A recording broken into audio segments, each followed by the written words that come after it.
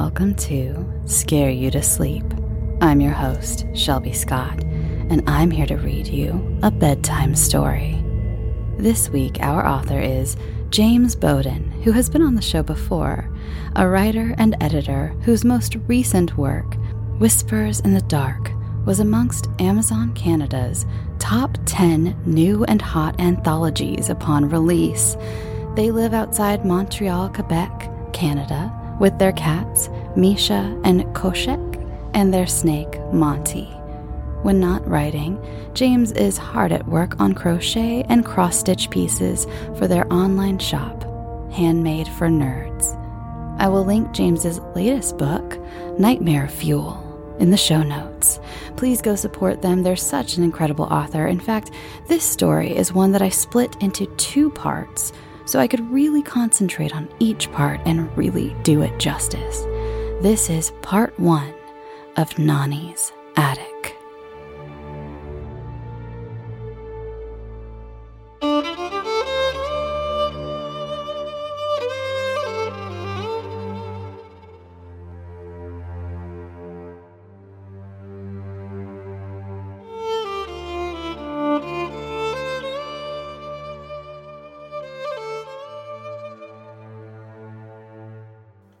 Chapter 1. The notification came late, or early, depending on your view. 4:23 a.m., according to my phone. Nani fell. It wasn't the quiet, peaceful death we could have hoped for, but tripping on the stairs and hitting her head had to be quick, at least. Her in-home nurse found her the next morning. Apparently, she hadn't even heard Nani get up. Around 8, I was woken up by my husband. He was shaking me, his face pale, and without a word, he held out my phone. Most of it was panicked texts from my mother and sisters, demanding that I tell them what was happening. They were in New Delhi, visiting family. I, of course, hadn't been invited. No, the extended family was too ashamed to have a gay man in their family, much less invite him to a family reunion. But now, they needed me, in spite of the sad set of circumstances. I felt a sort of quiet glee at that notion. I was the only one here that could take care of my grandmother's affairs. I mean, don't get me wrong. My Nani loved my husband. My parents and sisters all adored him too, but they had the benefit of growing up in Canada instead of India, and therefore adopted Canadian values instead of strict Indian ones. As a matter of fact, only my Nani still wore her hijab. My siblings decided that they didn't care for it, and no one made a fuss, not even Nani. That acceptance was a big help, especially when I needed to call around, looking for women my Nani had been close to. They needed to be as close to family as possible, given that my mother and sisters weren't there.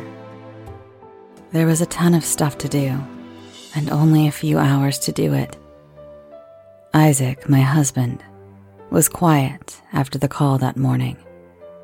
He made me breakfast, it being his turn to cook.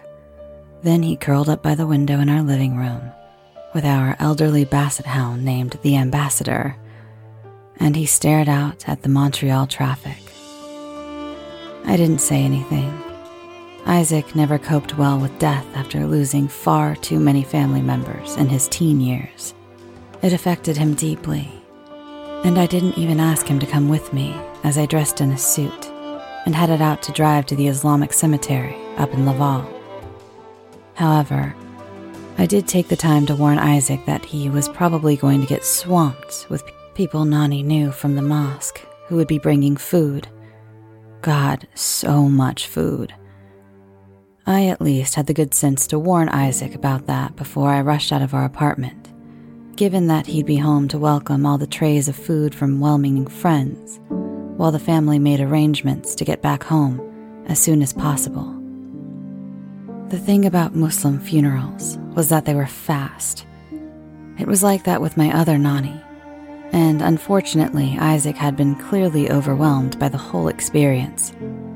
He'd been good enough to be polite throughout the service, and only after we'd gotten home, with a metric ton of food in tow, he'd quietly asked if he could be excluded from the next one. "It's not that I don't want to mourn your family members or anything, and I don't want to make this about me," he said in a rush, eyes wide with a familiar panic, his anxiety spiking faster than a pissed-off porcupine. "It's just, death is hard for me to deal with. I want to be there for you, but if it's okay, can I not come to the funeral?" I'd said it was fine, of course. I knew Isaac pretty well after being with him for 10 years, and he'd always been paranoid about being respectful of my family's customs, almost to the point of overdoing it. The fact was, I was the laziest damn Muslim on the planet. I hadn't done daily prayers since I was 16, and I only went to the mosque during high holidays. Though I still fasted during Ramadan, and Isaac was happy to fast along with me for support. Really, he was an amazing man. Even so, I couldn't help but feel a bit weird about driving up to the cemetery all by myself. I called Isaac while I was stuck in traffic, and he picked up immediately. "Hey," he said, and I smiled fondly at the sound of his voice. "Hi," I replied. "Sorry to bug you, I guess I just needed someone to talk to." "No, it's okay," Isaac replied, sounding a little out of breath as he spoke, and I winced. Hopefully he wasn't at home freaking out. That wouldn't be good. "I'm sorry my bullshit brain is making me not able to come and support you. I hate it." "But I don't want you to have a panic attack just to support me either," I replied gently, and Isaac let out a long huff like he didn't believe me. "Samir." Isaac whined my name, adding far too many R's, and I snorted. Whenever he said my name like that, it usually meant I was being too nice to him. "No, seriously," I said as I inched my way through the traffic. "Just because my brain isn't missing any serotonin doesn't mean I can't empathize with you and your issues with death. I mean, you lost how many relatives in 2 years? 6? 8. Isaac corrected, and I could practically hear him grimacing into the phone, paired with the background noise of the dog grunt snorting, which probably meant he had fully crawled into Isaac's lap like a cat. "I still feel bad, though." "I know," I replied, and I let out a long sigh. "Look, we can talk about it when I get home if you want. I mean, it's going to be pretty crazy for the next few days. My Nani was very specific about having a traditional Muslim funeral, and it's already missing some traditions by my mom and sisters being away. Then there's the funnest part. Cleaning out her clutterific house?" Isaac finished for me. "Your mother is going to love that." I let out a loud snort, and Isaac responded with a nervous giggle. He wasn't sure if he was allowed to laugh. It was no secret that my mom was an enthusiastic minimalist, and she had been trying to clear Nani's house of clutter for years. "I know my mom will want all hands on deck for that one," I continued. "Will you be able to help?" "Yeah, that I can do," Isaac confirmed, even though he still sounded sad. "I know your Nani loved keeping every single thing. It's no problem." After a few more parting words and I love yous, I hung up, and I swung by a drive-thru for some coffee. I was definitely going to need it. At the cemetery, I met with the imam, and we discussed funeral arrangements. My mother and sisters were due back early the next morning, and I internally cringed on their behalf. They were going to be exhausted. As a result, the imam was able to squeeze us in the afternoon, and I then met with one of the cemetery employees to select a gravestone. I kept it traditional, my Nani's name written in Arabic, followed by an epitaph in English. And he has made me blessed wherever I am. It was shockingly easy to dig that piece of scripture out of my head, like it had been waiting there for me to place it on my Nani's stone.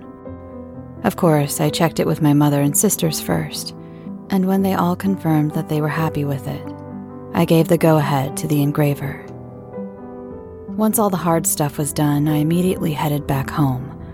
I was fully aware that my presence at the washing and wrapping of my Nani's body would not just be unwelcome, but not be permitted. Instead of dwelling on it, I just drove. I felt strangely hollow, knowing my Nani was gone, and I wondered in a vague sort of way what my father would have thought if he had been here. I hadn't thought about my father in a long time. He'd gotten my mother pregnant with my older sister at 17. Then he was guilted into getting married by his own family.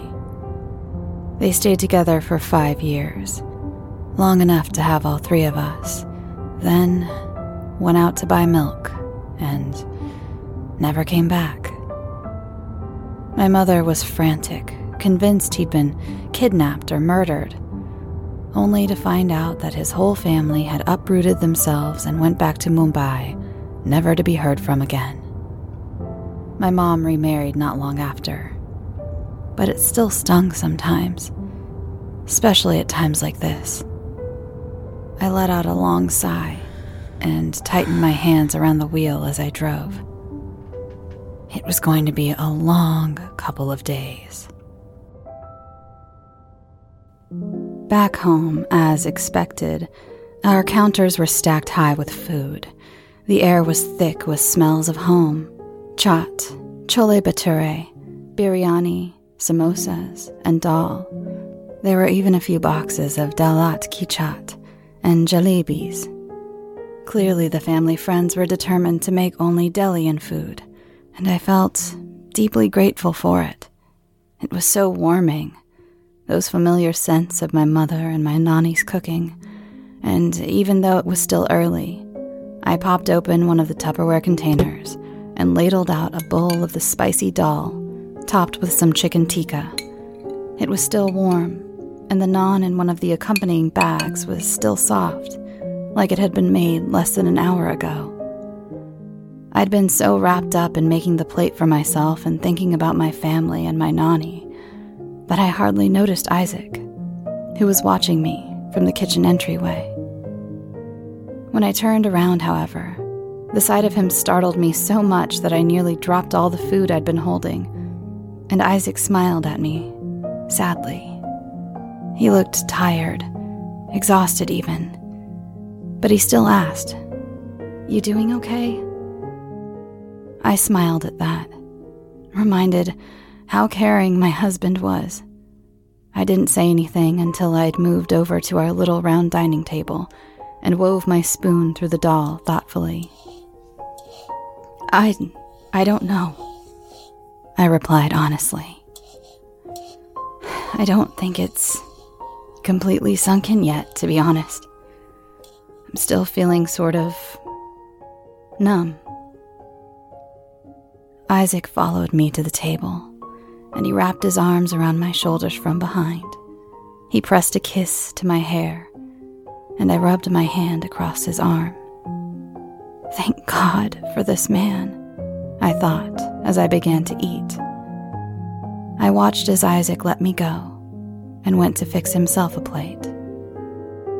The next morning, as expected, my family showed up at their gate, looking as tired as I felt. I held up the tray of coffees and container of Timbits wordlessly, and my sisters shuffled forward to take them from me.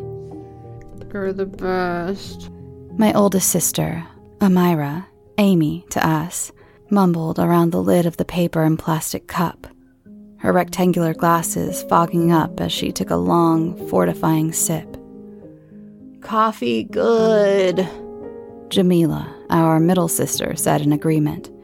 voicing it like some kind of coffee zombie, while my mother took the last cup with a warm, affectionate smile. "Thank you, Sammy," my mom said, and I felt my cheeks heat up at the childhood nickname. I guided them all back to my car while they traded the box of Timbits back and forth, none of them really speaking, though I couldn't exactly fault them for that. The ladies from the mosque had shown up at my place with even more food deliveries, this time all labeled for my siblings or my mother, and when I told my mom that, she smiled fondly. "Your Nani was always very good at finding the best people," my mom said, while she dabbed at the corners of her eyes. "I'm going to miss her very much." I didn't know what to say. I hummed and drove on. We made the necessary stop at my mother's house, where she and my sisters got out and rushed upstairs to drop off their luggage and change into appropriate garb for the funeral. Appropriate garb for my mom and sisters being hijabs and long black pants and shirts or skirts. I was dressed in a simple black suit and a topi. The skull cap felt tight against my thick hair, but I wasn't about to complain. Not when my mom and sisters had so much more hair to cover up for the funeral. When they returned to the car, it was equally awkward and silent as we drove from NDG to the mosque in Laval. We were cutting the 48-hour mark pretty fine, but no one appeared all that stressed about it. The drive wasn't that long, and the sooner we finished, the sooner we could all go home and crash. Myself included. I hadn't slept much last night as I waited, a ball of stress and nerves to see when my family's plane was due to arrive home. At the mosque, people were already arriving at the viewing room, a space within the mosque, but not within the main prayer hall itself. It wasn't a long ordeal, but it still felt exhausting to endure as family, friends, and colleagues filtered into the room and offered us their condolences while we stood next to the wooden coffin that held the wrapped body of my late grandmother. I knew that if we'd been in India, the body would not be in a coffin, but simply wrapped, but Canadian law insisted on it. Many of my Nani's friends complained about it, how it wasn't traditional, and I smiled benignly through their complaints in bursts of English, French, Hindi, and Arabic. After about an hour, the casket was moved on to the main prayer hall, and we were instructed to follow. Our mosque was more modern rather than staunchly traditional, and as a result, the women were permitted to sit with their families rather than forced to stay in the back. The more traditional members of the mosque still tutted at that, and they sat in their designated spots proudly and frowned at any person who refused to follow suit. I felt a modicum of pride when my mother and sisters sat with me at the front and listened to the imam announce where the burial would be held, then led the gathered mourners in the brief funeral prayer, the janazah. Then, in less than 10 minutes, everyone was following the procession out of the mosque, into their cars, and off to the cemetery. The burial was a blur. I remembered throwing the 3 handfuls of dirt onto Nani's coffin, and I remembered holding Jamila as she tried to keep her composure and not cry. I remembered inviting my siblings and mother back to my apartment where Isaac was heating up the food for us after. I don't remember the specifics during or after the burial, of who I accepted condolences from, or how I even got back to my apartment, where Isaac was waiting with a table laden heavily with food and 2 huge coolers packed to the brim with food for my mom and sisters. At the very least, my family was very accepting of Isaac and his issues with death, and didn't say a word about his absence, and thanked him warmly when they saw the table overfilled with food. "I want to start cleaning out Nani's house this week," my mom said as she used a piece of bread to scoop up a mouthful of chicken biryani. "It's going to take a lot of time, so I want all of you to help, understand?" There was a sleepy mumbling of agreement, save for Isaac, the only one of us who was fully rested.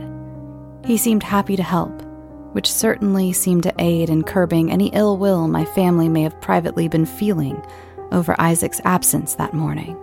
I squeezed Isaac's hand under the table, and that earned me a sweet, shy smile. Chapter 2. Cleaning of the house, as expected, was a lot of work. Step 1 was going through the house and cleaning out the perishables, tossing Nani's medications and toiletries, and then deciding which family heirlooms should be kept.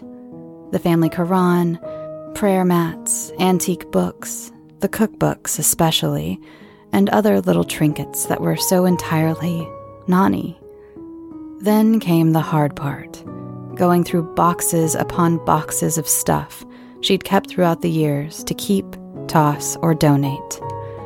Most of it was garbage, magazines from 1967, battered clothing she'd kept to mend but never got to, along with the ancient seasonal decorations.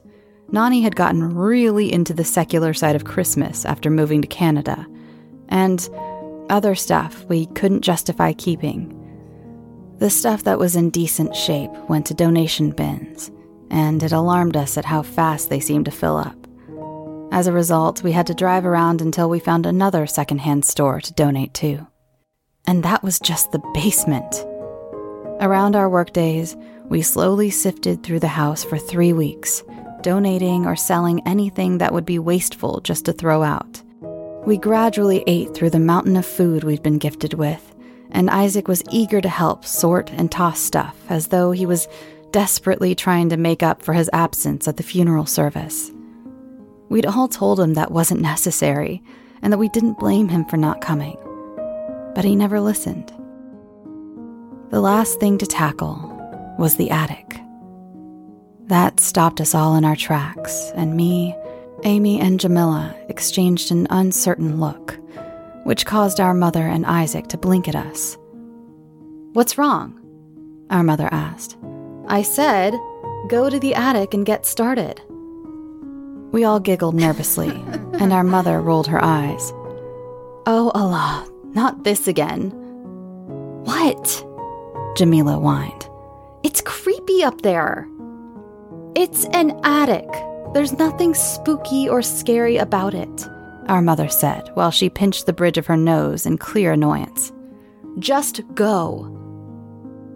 Still giggling while her mother grumbled at us, Isaac fell in step with me and took my hand. "What's so creepy about this attic?" Isaac asked. His tone seemed to waver in a half-joking sort of territory, even as he smiled at me. "Is it haunted?" "I don't know if haunted is the right word. Just creepy," Jamila filled in as she looked over her shoulder and smiled at Isaac. "Technically, Muslims don't believe in ghosts, just, other stuff." "Like jinn?" Isaac guessed, and Amy nodded as she pulled back her long, wavy hair and piled it on top of her head in a messy bun. "Pretty much, yeah," Amy replied. "I mean, I don't know if I really believe in that stuff, but Nani's attic has always been pretty creepy." When Nani got older and Mom asked us to go help her with Christmas decorations, it was always a big fight for who had to go in the attic to get the lights. Everyone would rather go to the basement for everything else, I offered, which caused Isaac to snort. "Yup," Jamila added, popping the pea as she spoke, and as the tallest of us, she reached up and grabbed the cord, pulling down the ladder. As it slid down, I caught it, and once it was carefully set in place, the three of us climbed up into the dusty attic. Nani's attic was pretty weird. It wasn't that it was full of trinkets or it was the home of a family of raccoons or something, but it was very organized. Bigger boxes were stacked up carefully. Everything was kept meticulously clean, even dusted on the regular, at least until Nani's passing a few weeks earlier. There were shelves along one wall that displayed a few random trinkets.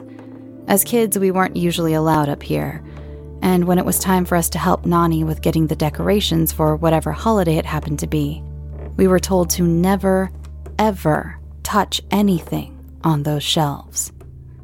Not that we were really tempted. Nani was a great lady, but terrifying when she got mad. Plus, the attic creeped us all out too much for us to hang around and poke at the stuff on the shelves. We just wanted to get out of there as fast as possible. Even now, when I was gradually approaching 36, I felt a weird chill as I stepped up into the attic. I rolled my shoulders, and I saw Jamila run her hands up and down her bare arms. Now that Nani's funeral had long since been over and done with, my sisters and my mom had divested themselves of their hijabs and conservative clothing, and they went back to their fitted jeans and t-shirts. "Why is it always so cold in here?" Jamila demanded, and Amy glanced pointedly to the little round window, which was, at the moment, heavily obscured with snow. "Couldn't be the weather," Amy said dryly, and Jamila let out an annoyed huff. "Let's just get this done," I interrupted before they could start arguing. Jamila pursed her lips like she really wanted to argue with Amy, but instead, she stomped over to one of the stack of boxes and grabbed the one on top. For the next hour, we transported boxes down to the main level.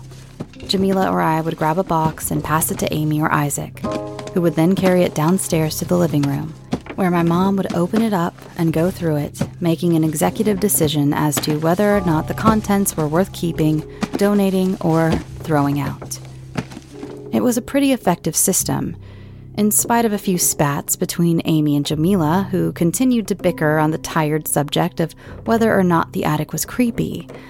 I kept my own feelings on the subject firmly under lock and key. I felt the chills, the uneasy feelings, and the uncomfortable sensation, like I was being watched. If I told either sibling that, Amy would get mad and accuse me of ganging up on her, while Jamila would act like a total snot because she was right. On the whole, it definitely wasn't worth it.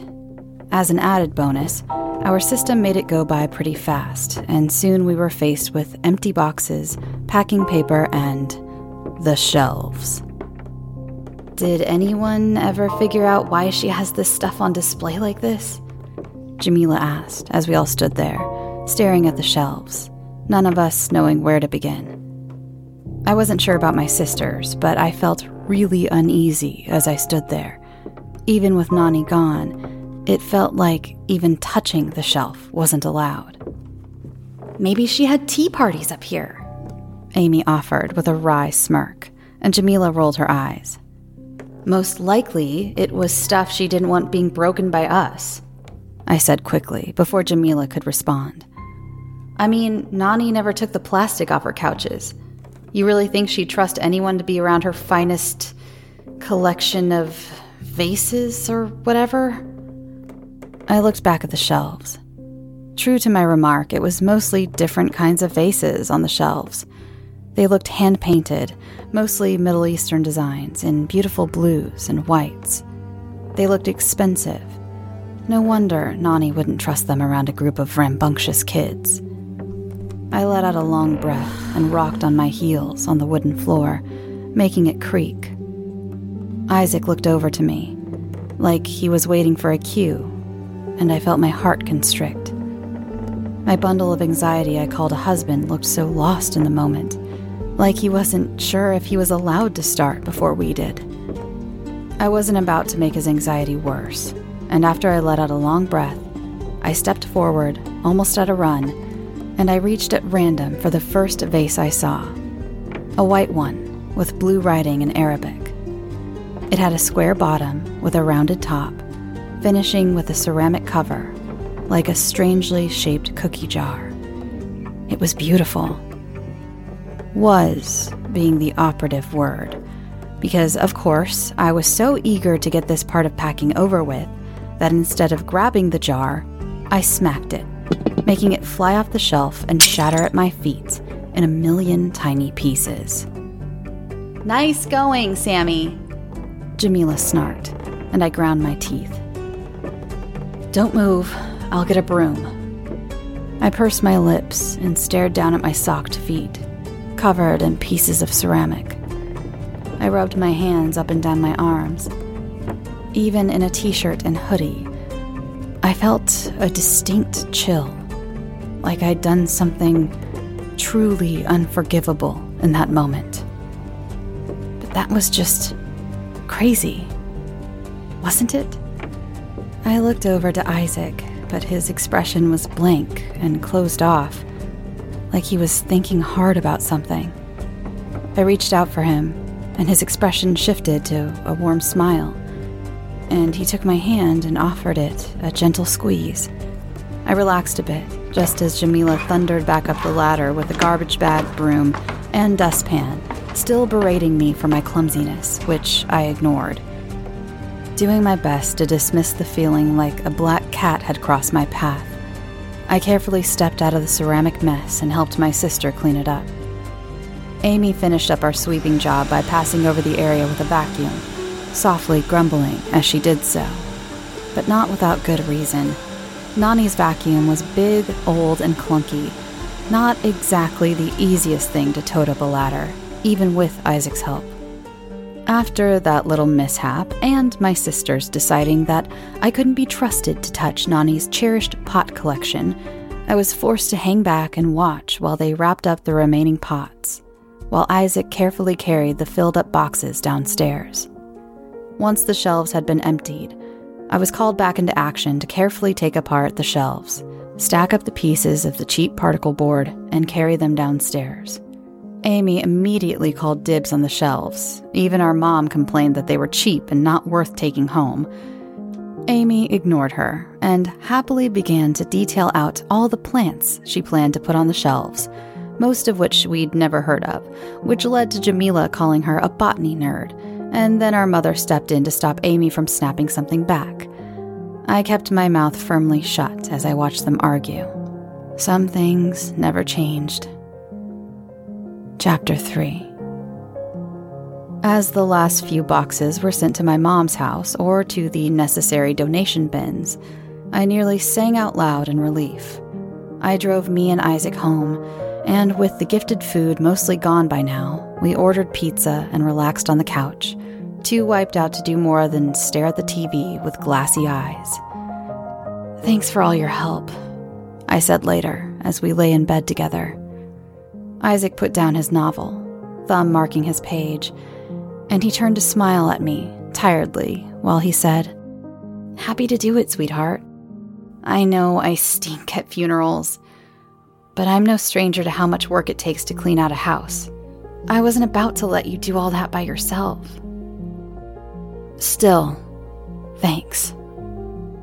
Isaac answered by leaning over the dog to kiss me, and I smiled as I reached up to touch his cheek, drawing it out a little bit longer before we parted. I went back to my ebook, and he went back to his paperback. I was asleep. Or, I was pretty sure I was, at least. Asleep, but in bed still. So, dreaming then. Was I dreaming? I blinked my eyes, but the darkness didn't fade.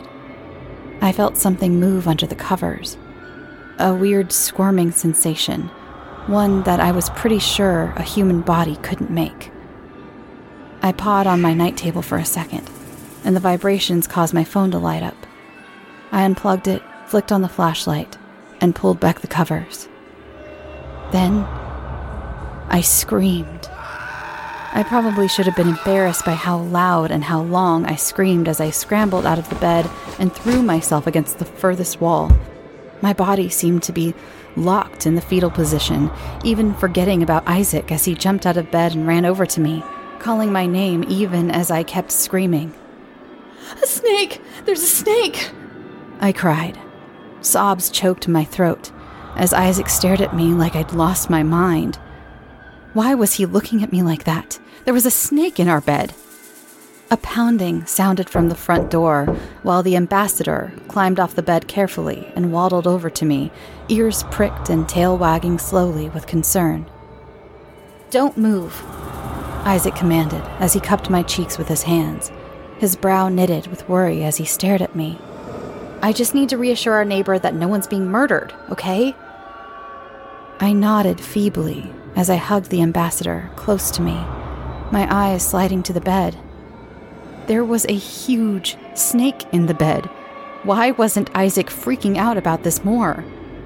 I watched as Isaac rushed from the room and headed for the front hall.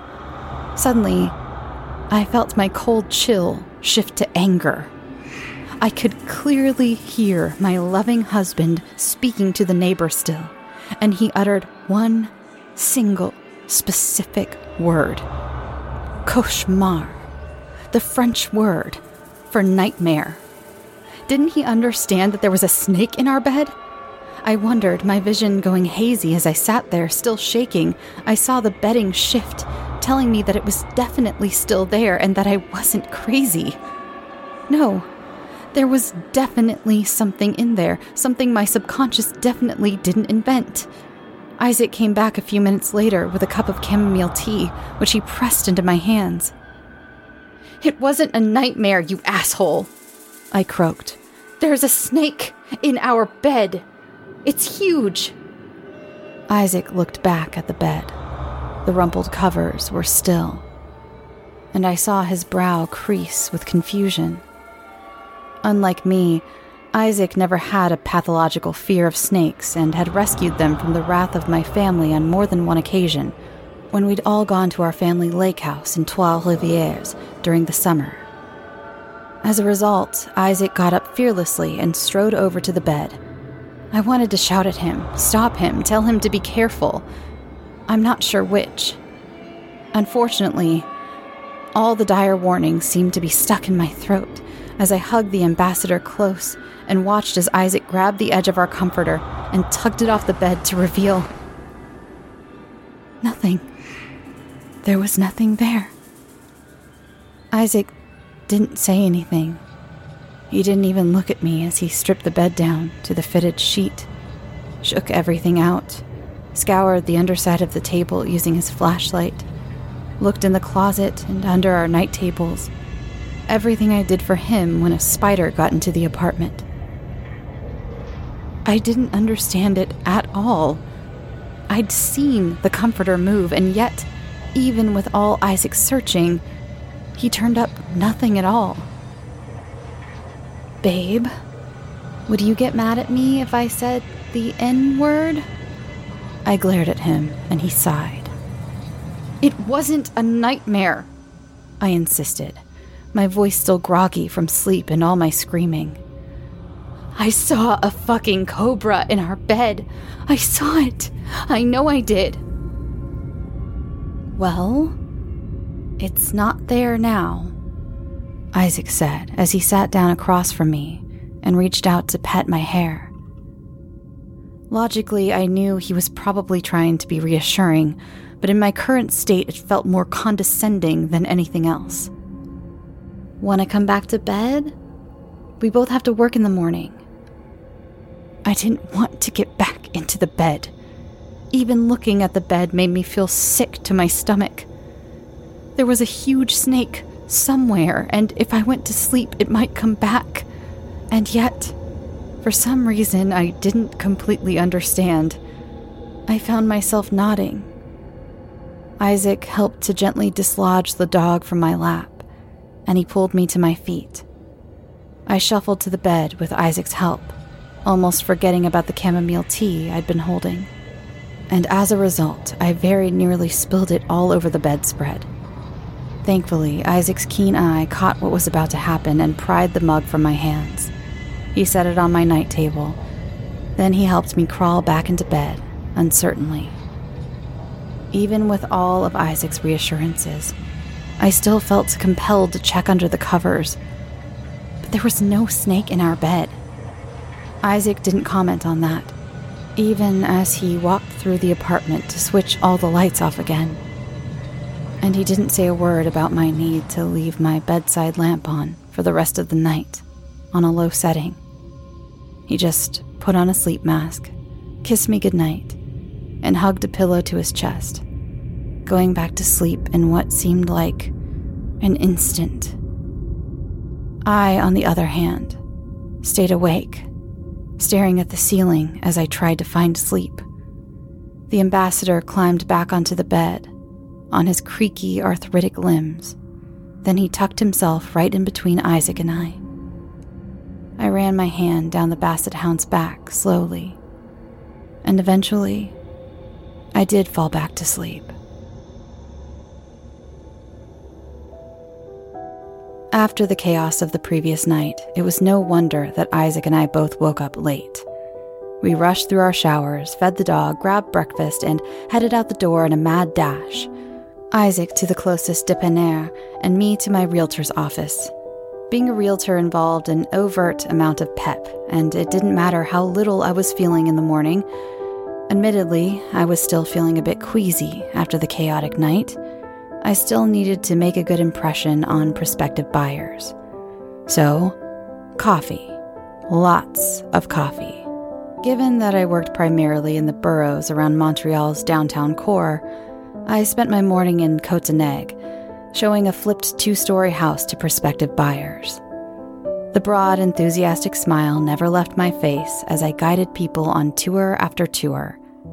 All the smiling almost hurt, but by 3 o'clock, it started to feel less forced, which I guess was something of an improvement, even if I still felt exhausted. At the end of the day, I took down the balloons and the Journée Porte Ouverte sign with my face emblazoned on it, and locked up before I headed home. With the traffic, I got back home around 6, and even in our hallway, I could smell Isaac cooking up a storm. His turn tonight, so I could smell the sharp scent of garlic and tomatoes, telling me he was making his specialty, pumpkin lasagna. Maybe to the outside world at large that sounded completely gross, but in reality it was a special kind of amazing. He mixed the ricotta with pumpkin, sun-dried tomatoes, garlic, and spices, then layered it with the necessary cheese, noodles, and sauce, and served it with garlic bread. My mouth watered just thinking about it.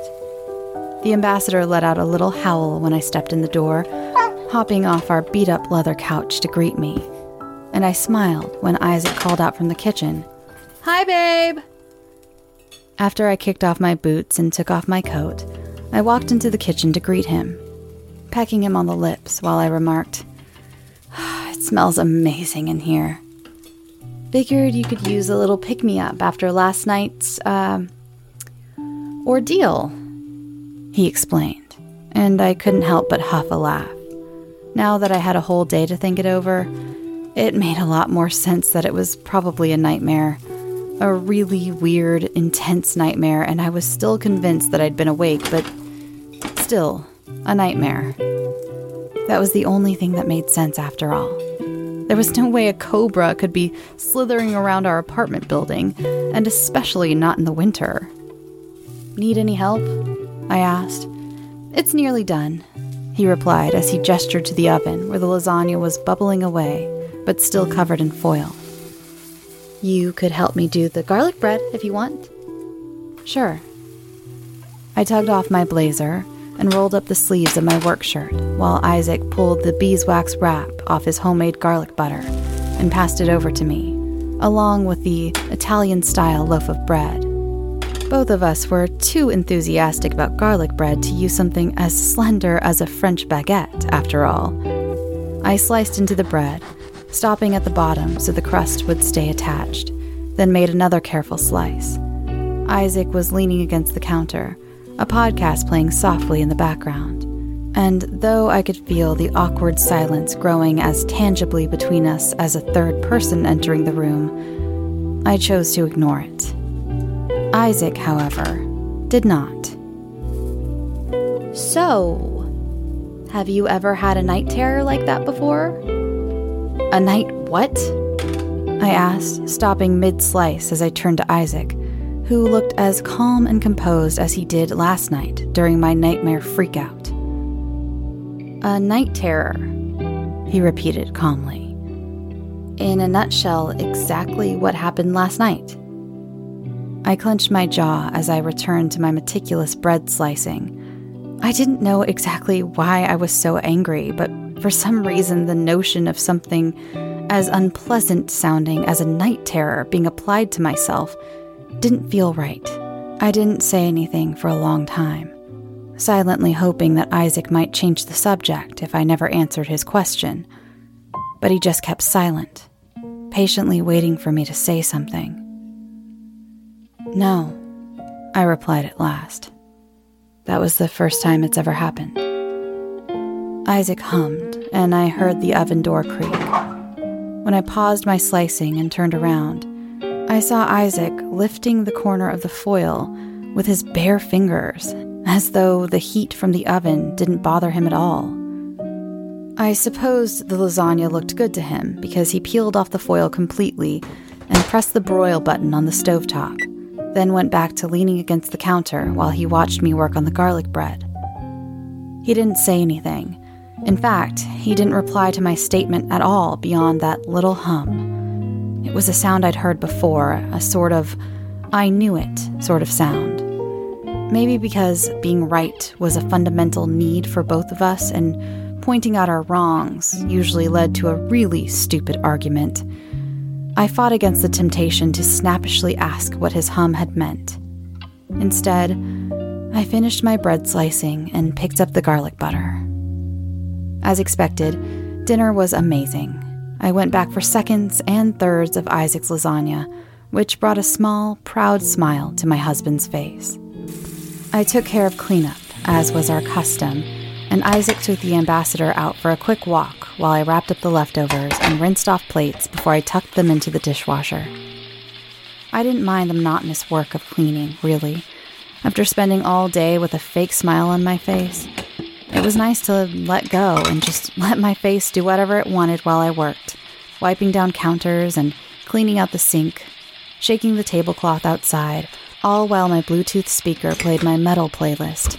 The guttural screams and shrieking guitars relaxed me in a way that my whole family thought was completely and utterly insane. I chuckled at that thought. I remembered my Nani begging me to go to the mosque more often instead of those concerts, and I'd always gently promised to think about it to placate her. Though, in reality, I had no plans to do that. The memory brought a sad sort of smile to my face as I stepped back inside, with the tablecloth folded over my arm. The moment my foot touched the rug that laid in front of the sliding door, I heard my speaker's music shift to loud static, like an AM/FM radio that lost its signal. I winced at the noise and I rushed over to shut it off, tracking melting snow into the apartment in my haste, and as my fingers slammed down on the power button, I heard the faintest muttering in the background of the dissonant static, like a weak radio signal trying to break through. Admittedly, I wasn't paying very close attention, given that I was in a rush to get the thing to turn off. But when I jammed on the power button, nothing happened.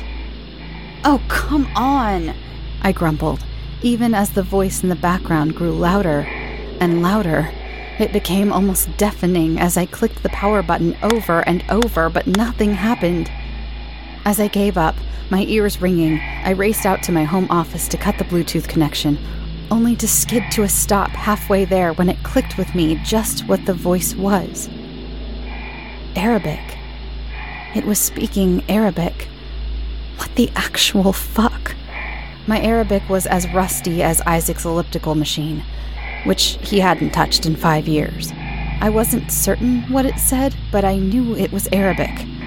Logging that away for examination later, I finally made it to my office and clicked the Bluetooth button.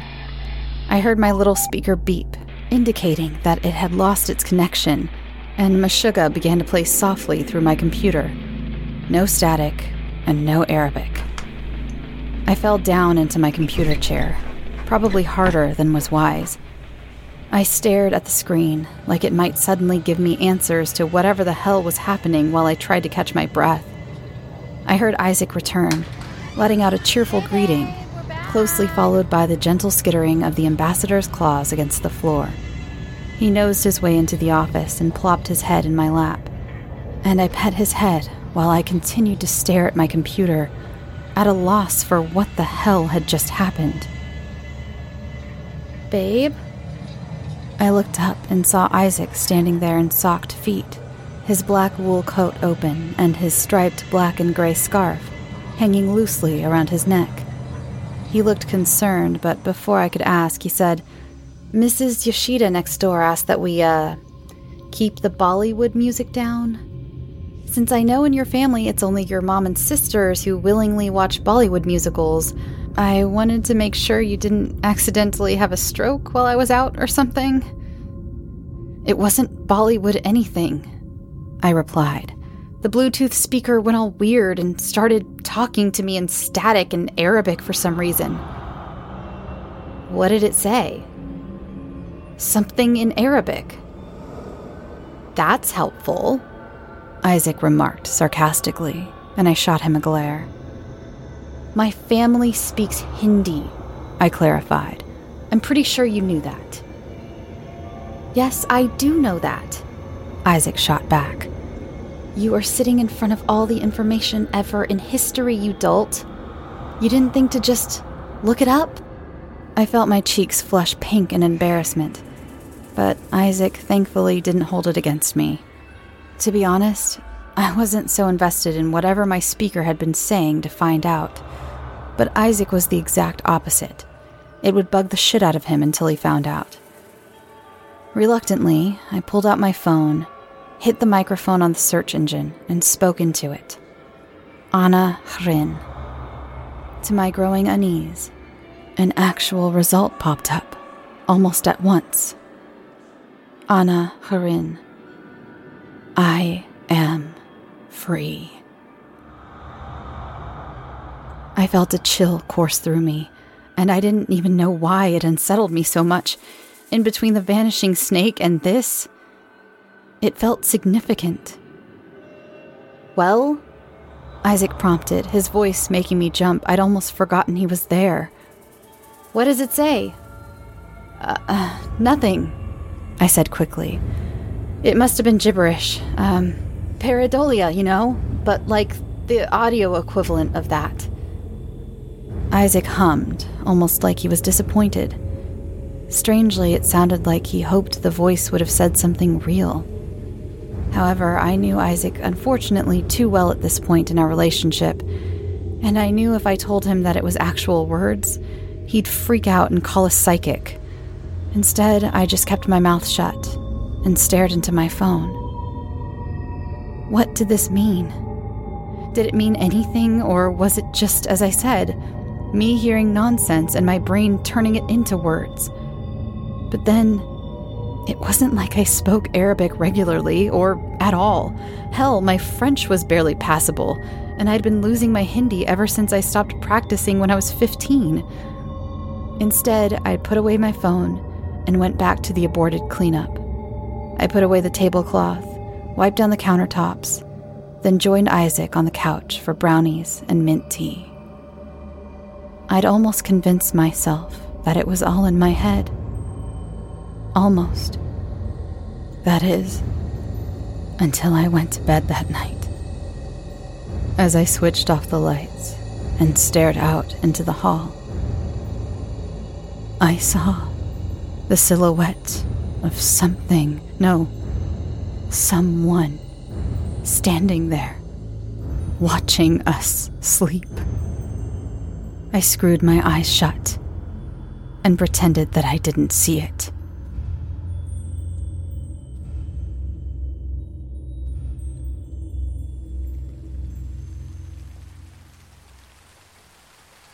Thanks for listening, and thank you again to James Bowden, the author of this week's and next week's story. Well, they're both going to come out this week for reasons. Thank you again, James. I cannot wait to see how this ends. Well, I know, but you'll have to wait to find out.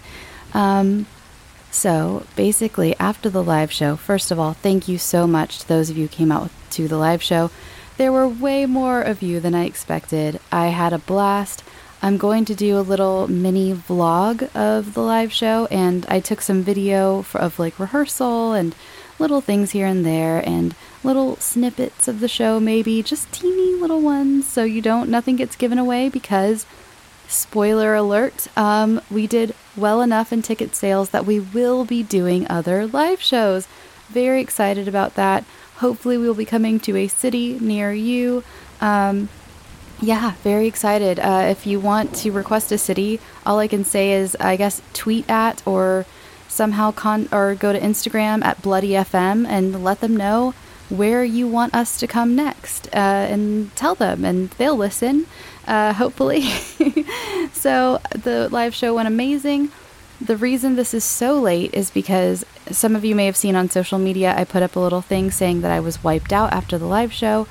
I thought that I was just a little, maybe a little hungover, and also just tired from, it was an exhausting day. We rehearsed all day. I got to meet so many of you.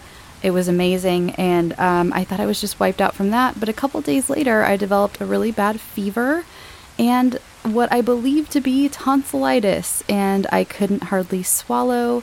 It was so painful. It was so painful. Oh my God. I was in agony. And then I did this dumb thing. Well, it wasn't dumb. It was just, I was trying to, drink a lot of fluids. I hadn't had any caffeine, and I am prone to migraines. So I definitely am. I'm not like I guess I am. I'm a caffeine addict, but I hadn't had any caffeine. So on top of the tonsillitis one night, I was like, it was like someone was stabbing me in the throat and the ears with knives. And then I also got a migraine, and it felt like I was going to die. It was so bad. So that is why this episode is so late. My voice is almost back to normal. It still hurts, kind of, even though it sounds better. So that's why these episodes are out of whack. I had recorded this full episode before I left. I just had like 10 more minutes of the story to edit. And I was like, I can just throw up the intro and outro when I get back Friday. I got back at like 3 p.m. on Friday. No big deal. Did not anticipate I would be wiped out so hard. And I didn't anticipate that the day after that, it would turn into a very bad illness. So I really apologize for the lack of communication and the weird scheduling. But, sometimes your body just goes, that's enough. And you need to lay down. So, and I think that's what my body did. I've been so busy, and Halloween was crazy. The live show was crazy, all in a good way, all in a great way. So hopefully we'll be back to our regular scheduled programming, and very happy to do so. The next part of this should come out this week. That's if I'm not going to promise it'll be out like on Thursday night like it's supposed to, but it will be out by the end of this week. And then next week I 100% promise we will be back on schedule. And I really apologize. Yeah, that's about it. I didn't do any baking. I basically laid there and drank fluids for the last few days. And again, I'm going to have a vlog out for the live show so I can talk about it more there, so I don't take up your time here. But seriously, bottom of my heart, thank you so much to those of you who came out. I can't remember everyone's names because it was such a whirlwind, but someone brought me cat treats or cat toys for Clara. I had some meaningful conversations with some of you. I won't repeat here because they might have been private, but I had some real great connections with so many of you, and I was blown away by the attendance. It was it was something else. It was something else. I'm still on cloud nine, just, walking on air over here. And yeah, anyway, follow the show on all the socials, Instagram, Twitter, Facebook, all at Scare You to Sleep. If you have a story you'd like considered for the show, send it to scareyoutosleep@gmail.com. I think that's all. Go buy James's book. It'll be in the show notes. I don't want to talk too much because I don't want to waste the little bit of my voice that I have today. It was a big win today. I could actually talk. So I'm going to go. I love you so much. Oh, one more thing. Thank you so much for those of you who pushed for me to get past that 4,000 hour mark on YouTube, because I officially was able to submit myself for the monetization program, and I really appreciate you for that. It's going to help so much to have that little bit of extra income, And I'm going to do a lot more for YouTube now. It's going to be worth my time and effort. Not that it wasn't before for fun, but sometimes that little bit helps. So I'm very excited, and thank you so much to those of you who viewed all my videos to help push me along, because it worked. And today I officially submitted. So yay! Can't wait to hear back. I think they said up to a month to actually get up to be a part of the program. So we'll see. I'll keep you all updated. All right, I'm gonna go. I can feel that little twinge in the back of my throat. I love you. Go get some sleep, please. For me, don't just drink water. Please go take some vitamin C, and I don't know what else. Whatever you have grown up knowing is going to be good for your immune system, whether that's zinc or chicken noodle soup or putting onions in your socks. Go do that, okay? Don't get sick like I did. All right, I love you. Go get some sleep. Sweet dreams.